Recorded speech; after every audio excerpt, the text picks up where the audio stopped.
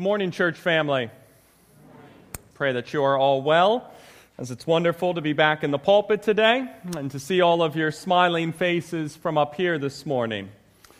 And as for our sermon today, we will again be in chapter 6 of the Gospel of Mark, looking specifically this morning at verses 14 through 29, where John Mark shares with his readers what ended up happening to a man who we became quite familiar with early on in the Gospel of Mark, that man being that of John the Baptist, who, if you can remember, was the forerunner of the Messiah, predicted by the prophet Isaiah and the prophet Malachi to prepare the way of the Lord.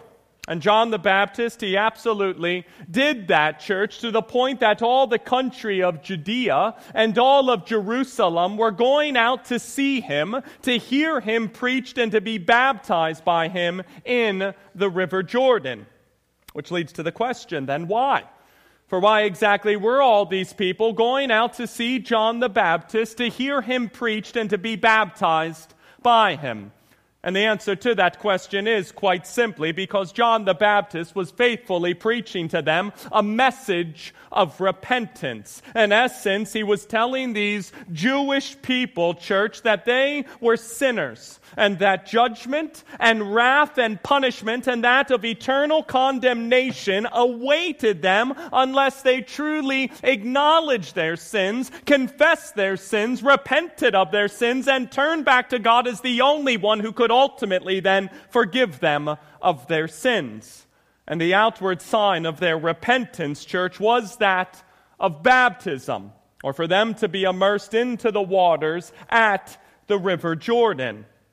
And what was just so striking about all of this, church, was that although droves and droves and droves of people were going out to John the Baptist to hear him preached and to be baptized by him, John the Baptist, he never, ever lost sight of the fact that his role or his call or his personal task in God's great plan of eternal redemption was to simply be the forerunner of the Messiah and to faithfully prepare the way of the Lord.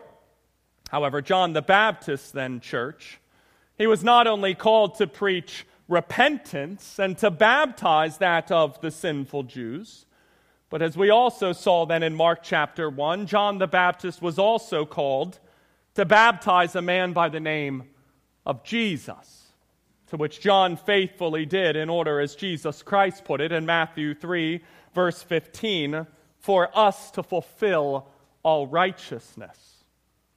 Nevertheless, despite John's faithfulness to the will of God and his zeal to preach the word of God and his humility to prepare the way for the Son of God, John the Baptist, as we will see today, well, he ended up just like many of the prophets before him, church, that being ultimately killed for his faithfulness. Which takes us to our thesis statement this morning, or to the main theme of our sermon this morning, which is this: the person who truly fears the Lord will naturally then walk in the ways of the Lord and will stand against what the Lord opposes, no matter the persecution that they may face. Again, our thesis statement this morning, church, is this: the person who truly fears the Lord will naturally then walk in the ways of the Lord and will stand against what the Lord opposes, no matter the persecution that they may face. Therefore, at this time, church, let's open our Bibles up to Mark chapter 6, verses 14 through 29. And if you are joining us this morning and do not have or do not own a Bible, then please feel free to grab and even to keep one of our church Bibles, which are located in the chairs in front of you this morning. Because trust me, we want you to have your very own copy of God's Word. However, the only thing we ask, if you do take one of the Bibles, is that you read it, starting today by turning your new Bible to page 841, and by joining us as we as a church family hear the Word of God together this morning. For again, we are in the Gospel of Mark this morning, church, looking specifically at chapter 6, verses 14 through 29, where John Mark, the author of the Gospel of Mark, under the inspiration of the Holy Spirit, writes, King Herod heard of it, for Jesus' name had become known. Some said John the Baptist has been raised from the dead. That is why these miraculous powers are at work in him. But others said he is Elijah, and others said he is a prophet like one of the prophets of old. But when Herod heard of it, he said, John, whom I beheaded, has been raised. For it was Herod who had sent and seized John and bound him in prison for the sake of Herodias, his brother Philip's wife, because he had married her. For John had been saying to Herod, it is not lawful for you to have your brother's wife. And Herodias had a grudge against him and wanted to put him to death. But she could not. For Herod feared John, knowing that he was a righteous and holy man, and he kept him safe. When he heard him, he was greatly perplexed, and yet he heard him gladly. But an opportunity came when Herod, on his birthday, gave a banquet for his nobles and military commanders and the leading men of Galilee. For when Herodias' daughter came in and danced, she pleased Herod and his guest. And the king said to the girl, ask me for whatever you wish, and I will give it to you. And he vowed to her, whatever you ask me, I will give to you, up to half of my kingdom. And she went out and said to her mother, for what should I ask? And she said, the head of John the Baptist. And she came in immediately with haste to the king and asked, saying, I want you to give me at once the head of John the Baptist on a platter. And the king was exceedingly sorry, but because of his oaths and his guest, he did not want to break his word to her. And immediately the king sent an executioner with orders to bring John's head. And he went and beheaded him in prison, and brought his head on a platter and gave it to the girl, and the girl gave it to her mother. When his disciples heard of it, they came and took his body and laid it in a tomb. Let's pray.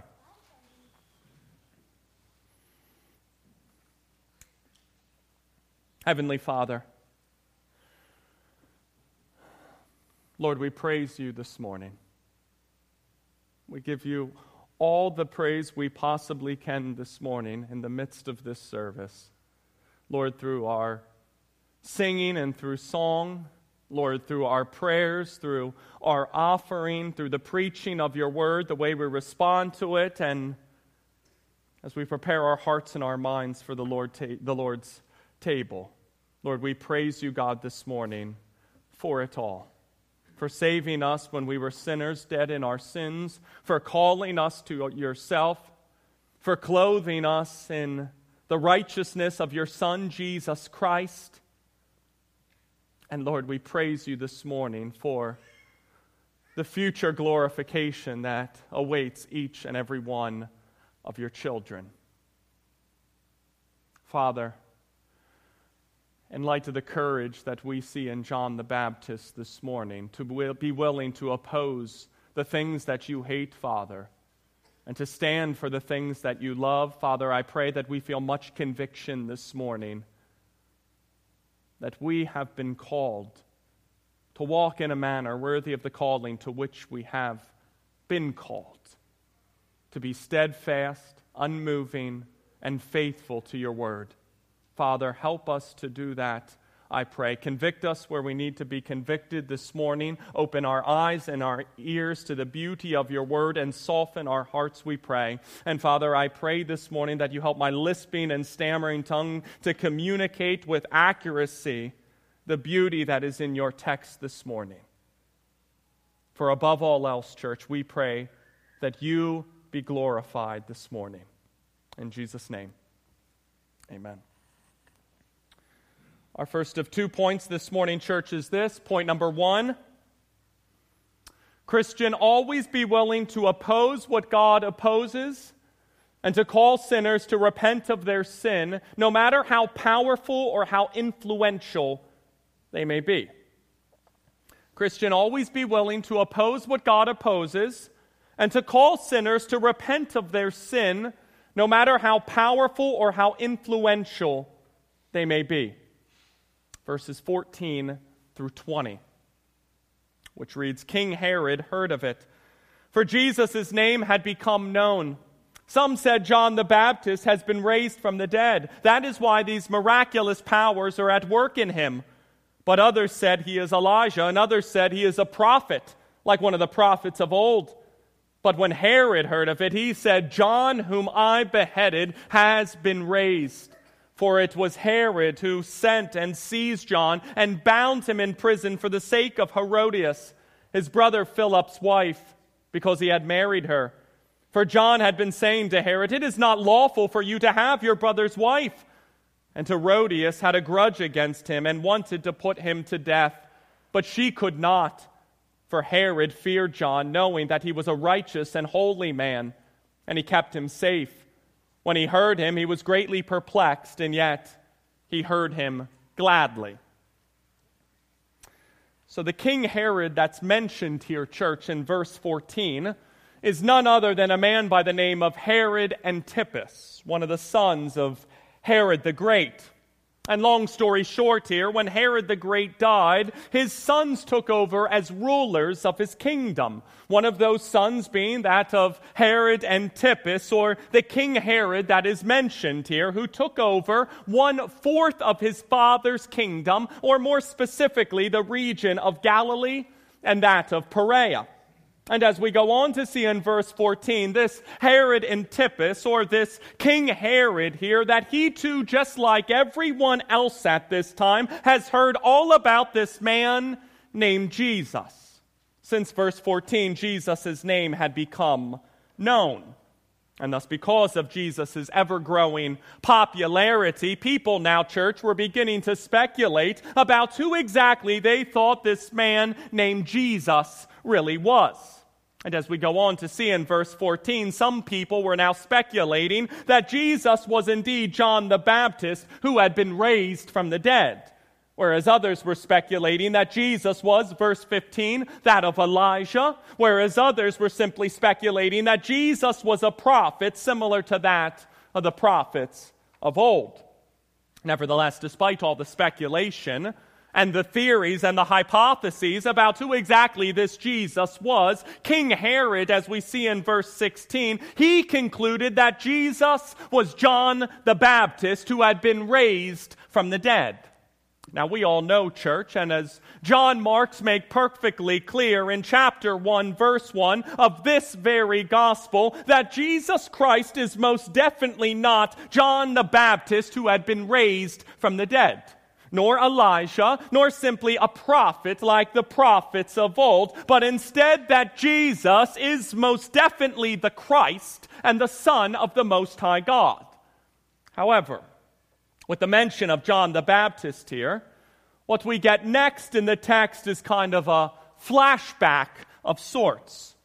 Whereas John Mark then shares with his readers not only what happened to John the Baptist, but also then seems to display here, particularly in light of the fact that Jesus Christ just sent out his own 12 apostles, what exactly then is, as numerous commentators have put it, the cost of following Jesus Christ. Because as we go on to see in verse 17, it was King Herod, church, who sent and seized John and bound him in prison for the sake of Herodias, his brother Philip's wife, because he had married her. And what is taking place here is this, and stay with me now because this is quite the family drama. So you have King Herod here, who, although he was a married man, he began to then have an adulterous affair with a woman by the name of Herodias, who just so happened to be that of Herod's niece. And not only that, church, but she also happened to be married to that of King Herod's half-brother, a man by the name of Philip as well. And long story short here, the two of them end up getting married, which obviously, church, is a big sinful no-no all around. Since, as the Mosaic law puts it, you can't have sexual relations with your brother's wife, Leviticus chapter 18, and you can't marry your brother's wife unless he dies, Leviticus chapter 20. And thus, because of all that aforementioned sexual immorality and adultery and sin, John the Baptist then, who had been chosen by God to literally call people to repent of their sins and to seek forgiveness of their sins, he doesn't then simply tiptoe around their sin here, or turn a blind eye to their sin here, or ignore their sin here, excuse their sin here, or pretend like their sin is somehow okay here. But instead, as we see in verse 18, John the Baptist here, he repeatedly tells King Herod that it is not lawful for you to have your brother's wife. And as you can guess, church, that type of rebuke, well, it didn't sit real well with the royal couple at this time, particularly that of Herod's new wife, Herodias, who, as we go on to see in verse 19, held a grudge then against John the Baptist and ultimately then wanted John the Baptist to be put to death. And again, just to make sure we are all on the same page here, church, for we have a situation here where King Herod was caught up in the act of sexual immorality and adultery and that of marrying his brother's wife. Therefore, John the Baptist then, who was literally chosen by God to call people to repent of their sins, he then rebukes King Herod here for this heinous sin, only to then be thrown into prison for this rebuke and for Herod's wife to now desire to put him to death. And thus, because of that, church, to paraphrase the reformer John Calvin here, we should then behold in John the Baptist an illustrious example of that of moral courage, and that he did not hesitate to incur the wrath of the great and the powerful as it was found necessary. And thus, in light of that moral courage displayed by John the Baptist here in our text this morning, church, let me then ask you all this.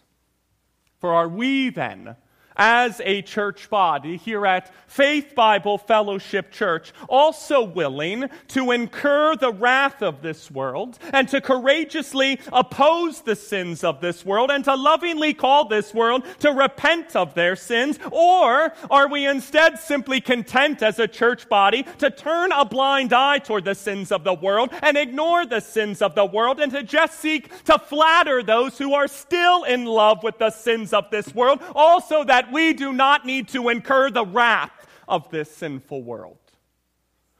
For as David Burgess shared, far too often Christians complain about how their churches only preach about sin, sin, and more sin, desiring instead to be flattered and not that of censored. However, when the matter is that of life and death, flattery, church, it does not go far at all. For you would not appreciate it very much if your doctor tried to make you forget about your fever by simply telling you that your red cheeks improved your natural beauty. For you would tell him that I am paying you to cure me, not to flatter me, since all the remedies in this world cannot help you if your doctor does not properly diagnose your disease and apply the right remedy. Therefore, since the universal malady or sickness is that of sin, and since there is only one universal remedy for that sickness, that being the blood of Jesus Christ, who cleanses us of all sin, blessed then is he who does not take offense at the gospel of Jesus Christ, but instead who takes refuge in it. And thus, practically speaking here, church, we really do then only have two options sitting before us this morning. For we can either let the world and our governments and our politicians and our celebrities and our influencers and the secular movements of this modern age blind those who we love, brainwash those who we love, and lead those who we love right into the depths of hell forever, all while we sit back and do absolutely nothing about it. Or we can courageously, church, in light of the glory that is to be revealed to us, take our stand, oppose sin, and call those who we love to confess their sin, to repent of their sin, to turn from their sin, and to believe in the only one who can eternally cleanse them of their sin, that being our Lord and Savior, Jesus Christ. Because it does this fallen world absolutely no good, church, for us as the body of Jesus Christ to wink at their sin, to make light of their sin, to celebrate their sin, accept their sin, and to not share with them the only way to be forgiven of their sin. Therefore, do not, Christian, under any circumstance, let this age of darkness cause you to become intimidated or quiet or silenced or hushed about the dangers of sin, God's hatred of sin, and our ultimate need to be forgiven of our sins, since salvation only comes, church, to those who truly repent of their sins and place their faith in Jesus Christ.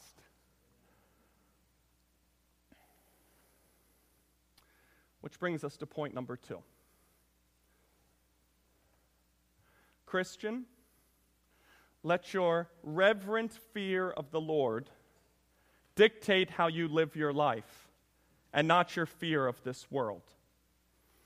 Christian, let your reverent fear of the Lord dictate how you live your life, and not your fear of this world. Verses 21 through 29, which reads, "But an opportunity came when Herod on his birthday gave a banquet for his nobles and military commanders and the leading men of Galilee. For when Herodias' daughter came in and danced, she pleased Herod and his guest. And the king said to the girl, 'Ask me for whatever you wish, and I will give it to you.' And he vowed to her, 'Whatever you ask me, I will give to you, up to half of my kingdom.' And she went out and said to her mother, 'For what should I ask?' And she said, 'The head of John the Baptist.' And she came in immediately with haste to the king and asked, saying, 'I want you to give me at once the head of John the Baptist on a platter.'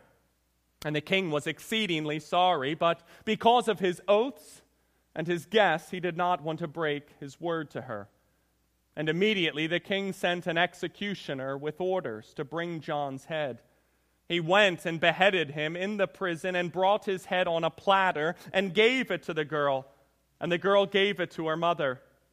When his disciples heard of it, they came and took his body and laid it in a tomb."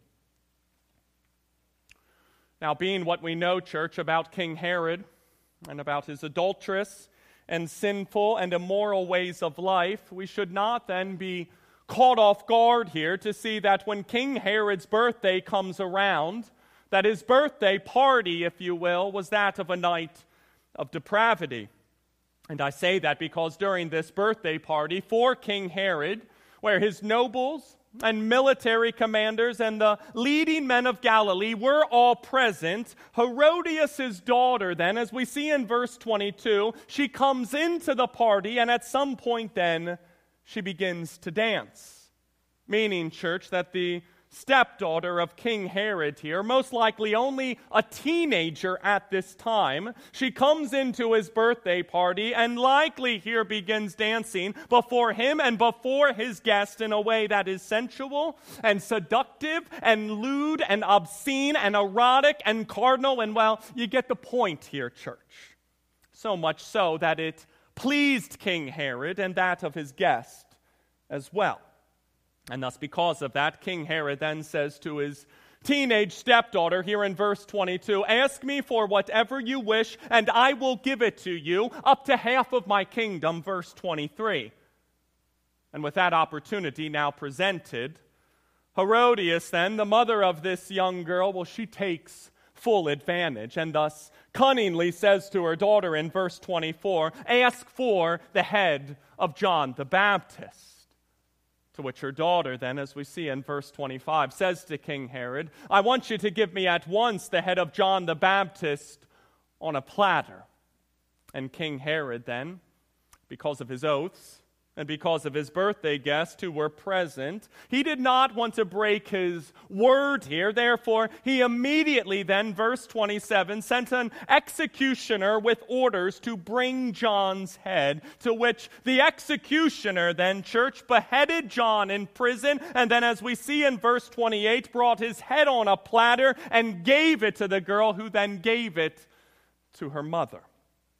Thus clearly displaying here, church, that King Herod feared sinful man and feared being judged by sinful man way more than he feared that of God, which ultimately then, church, led to him rejecting the very commandments of God in order to carry out this most heinous and most awful act of beheading John the Baptist.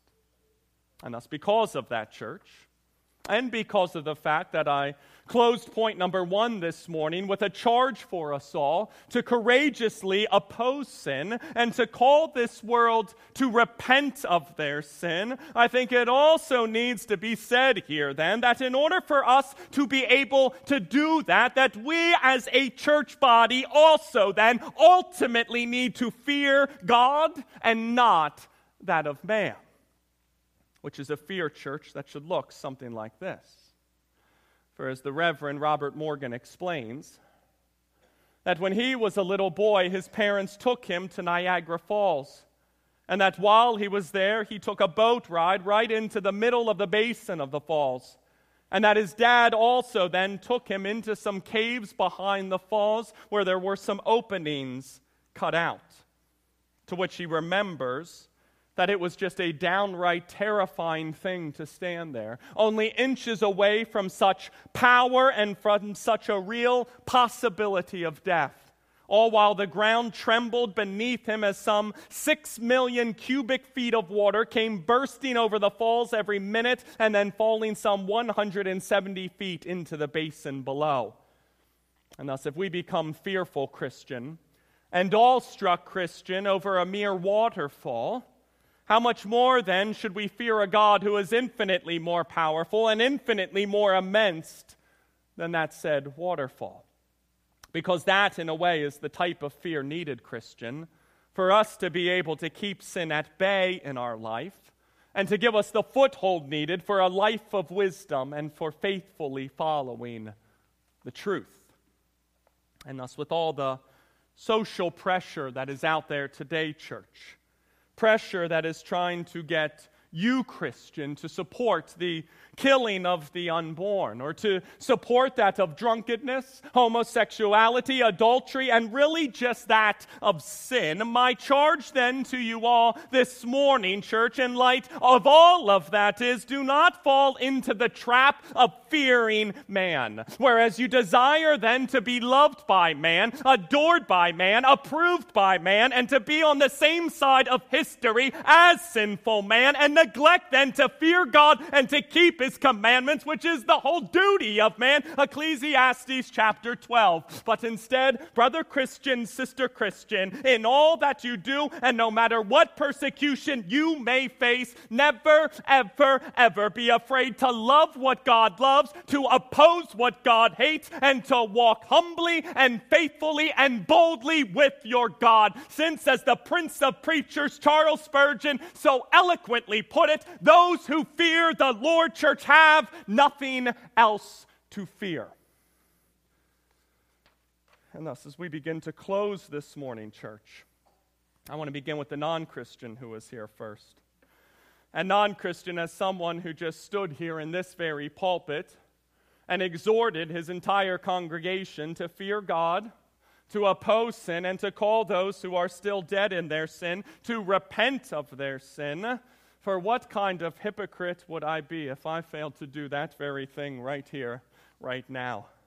Therefore, if you are sitting there this morning, non-Christian, still playing in your sin, still in love with your sin, still unrepentant of your sin, then make no mistake about it, non-Christian, for you will eternally be condemned for your sin unless you repent of your sin and place your faith in Jesus Christ, who came into this world as truly God and as truly man, not only to live and to dwell among amongst us, but ultimately to save us, non-Christian, from our very sins. And He, Jesus Christ, did that for us, non-Christian, by initially living for us the life that we could never live. And that He, Jesus Christ, lived a life here on earth that was holy and blameless and righteous and good, and thus He perfectly and completely then, non-Christian, fulfilled the righteous requirement of the law of God for the children of God, something we as sinners could never, ever do. However, fulfilling the righteous requirement of the law of God for the children of God, for that was not all that the Son of God, Jesus Christ, accomplished while He lived and dwelt among us. And I say that because Jesus Christ also, then non-Christian, paid the price for our sins that we could not pay. And that since the wage of our sins, non-Christian, is that of death, or since the cost of our sins, the price of our sins, the debt of our sins is that of death, Jesus Christ then, willingly, non-Christian, took our sins upon Himself and died a sinner's death in our place and as our very substitute by being nailed, pierced, crushed, and crucified on an old rugged cross at Calvary. And it was through this sacrifice that the children of God can now be healed. And what I mean by that, non-Christian, is that since Jesus Christ was indeed a sinless and perfect and spotless sacrifice, Jesus Christ then appeased the wrath of a holy God toward His sinful children. And to prove that that was the case, Jesus Christ then, non-Christian, He did not stay eternally dead or buried in some grave after He was crucified for our sins, but instead 3 days later, Jesus Christ, He triumphantly rose from the grave, and He defeated sin and destroyed eternal death once and for all, and now offers eternal life to all who place their trust in Him. Thus, let today be the day, non-Christian, that you turn from your sin. Let today be the day that you repent of your sin and you place your trust in Jesus Christ and in Christ alone as the only one who can forgive you of your sin, as the only one who paid the price for your sin, who died for your sin and can clothe you then in His perfect life and reconcile you back to God forever. For let today be the day, non-Christian, that you repent of your sins and place your faith in Jesus Christ. And today will be the day that you are forgiven of your sin, clothed in the perfect righteousness of Jesus Christ, reconciled back into fellowship with your God forever, and given the gift, non-Christian, of eternal life.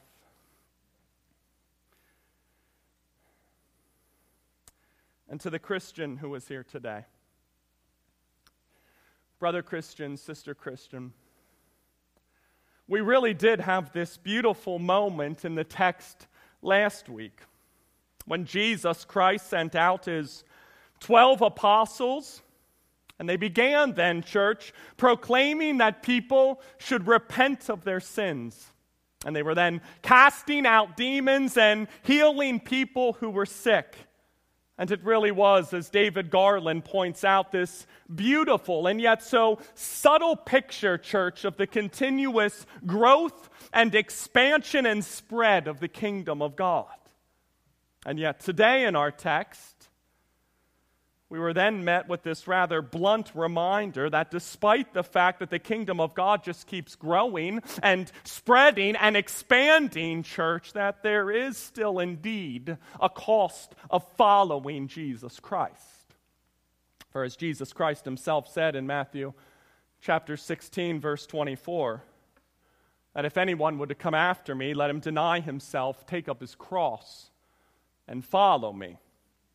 Which leads to the question then, church. For why would anyone then be willing to follow Jesus Christ and to walk in the ways of Jesus Christ and to believe in the gospel of Jesus Christ when, quite frankly, it very well could lead to animosity and hatred and persecution and maybe even that of death? And the answer to that question, as the late J.C. Ryle writes, seems to revolve around the idea that histories like these from faithful men like John the Baptist They are meant to remind us as Christians that the best things are still yet to come. For John's rest, his crown, his wage, and his reward were all on the other side of the grave. Meaning that the value of real Christianity, church, is not on the things that are seen, but instead on the things that are unseen.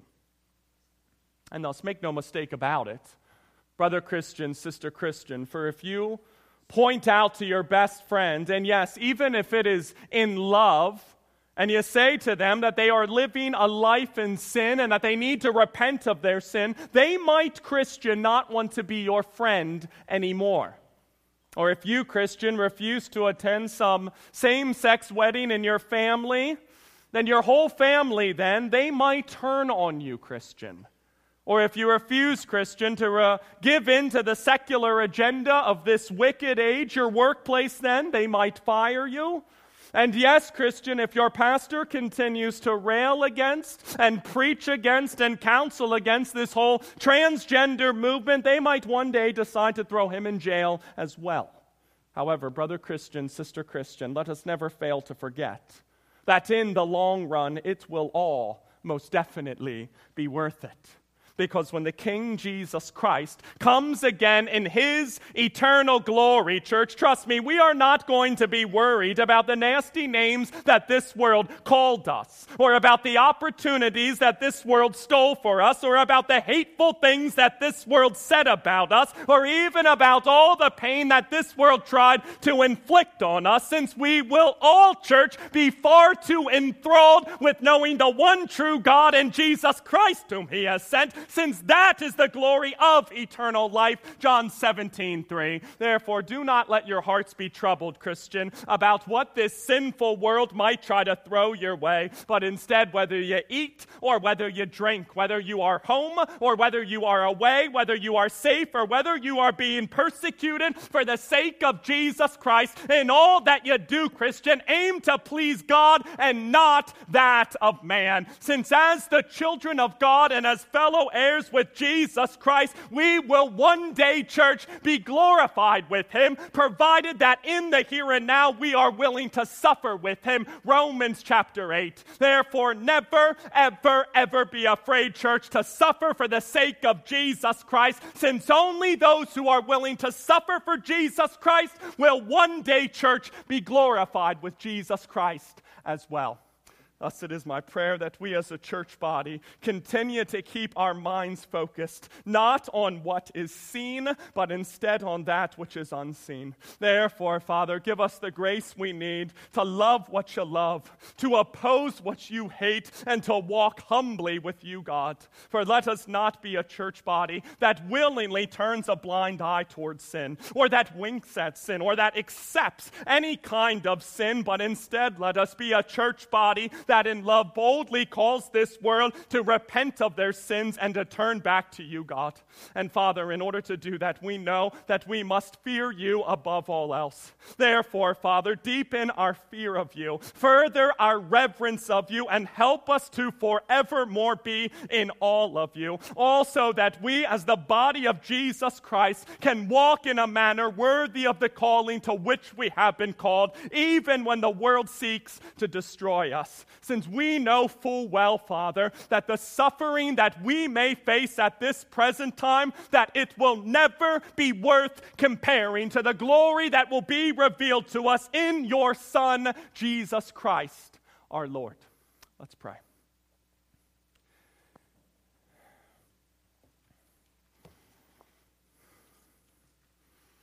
Heavenly Father,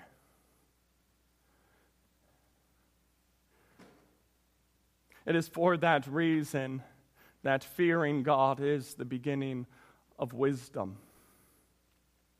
Father, teach us in all that we do to be in all of you, to have such reverence for you, and to fear you above this world. Help us, Lord, to fear you and to keep your commandments, to walk humbly with our God.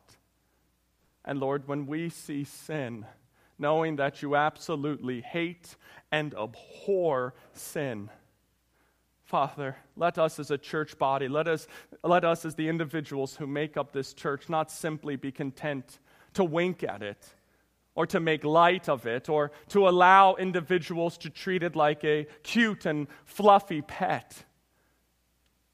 But Father, in love, let us go to these individuals that we love, to this world who we work with, to stand fast on your word and to share with them that it is sin and that their sin leads to death and that the only way to be forgiven of their sin, cleansed of their sin, is by grace through faith in Jesus Christ. Father, give us the backbone we need to care for our kids, to care for the children here, our teenagers here, and anyone else being mixed up with the goofy ways of this world. To submit ourselves to your word, Father, above all else. To fear you, Father, above all else. To not be intimidated at what the world may throw our way. Knowing no matter what suffering we may face in the here and now, it will compare nothing to the glory that will be revealed to us in Jesus Christ our Lord. Strengthen us to fight this good fight. In Jesus' name, amen.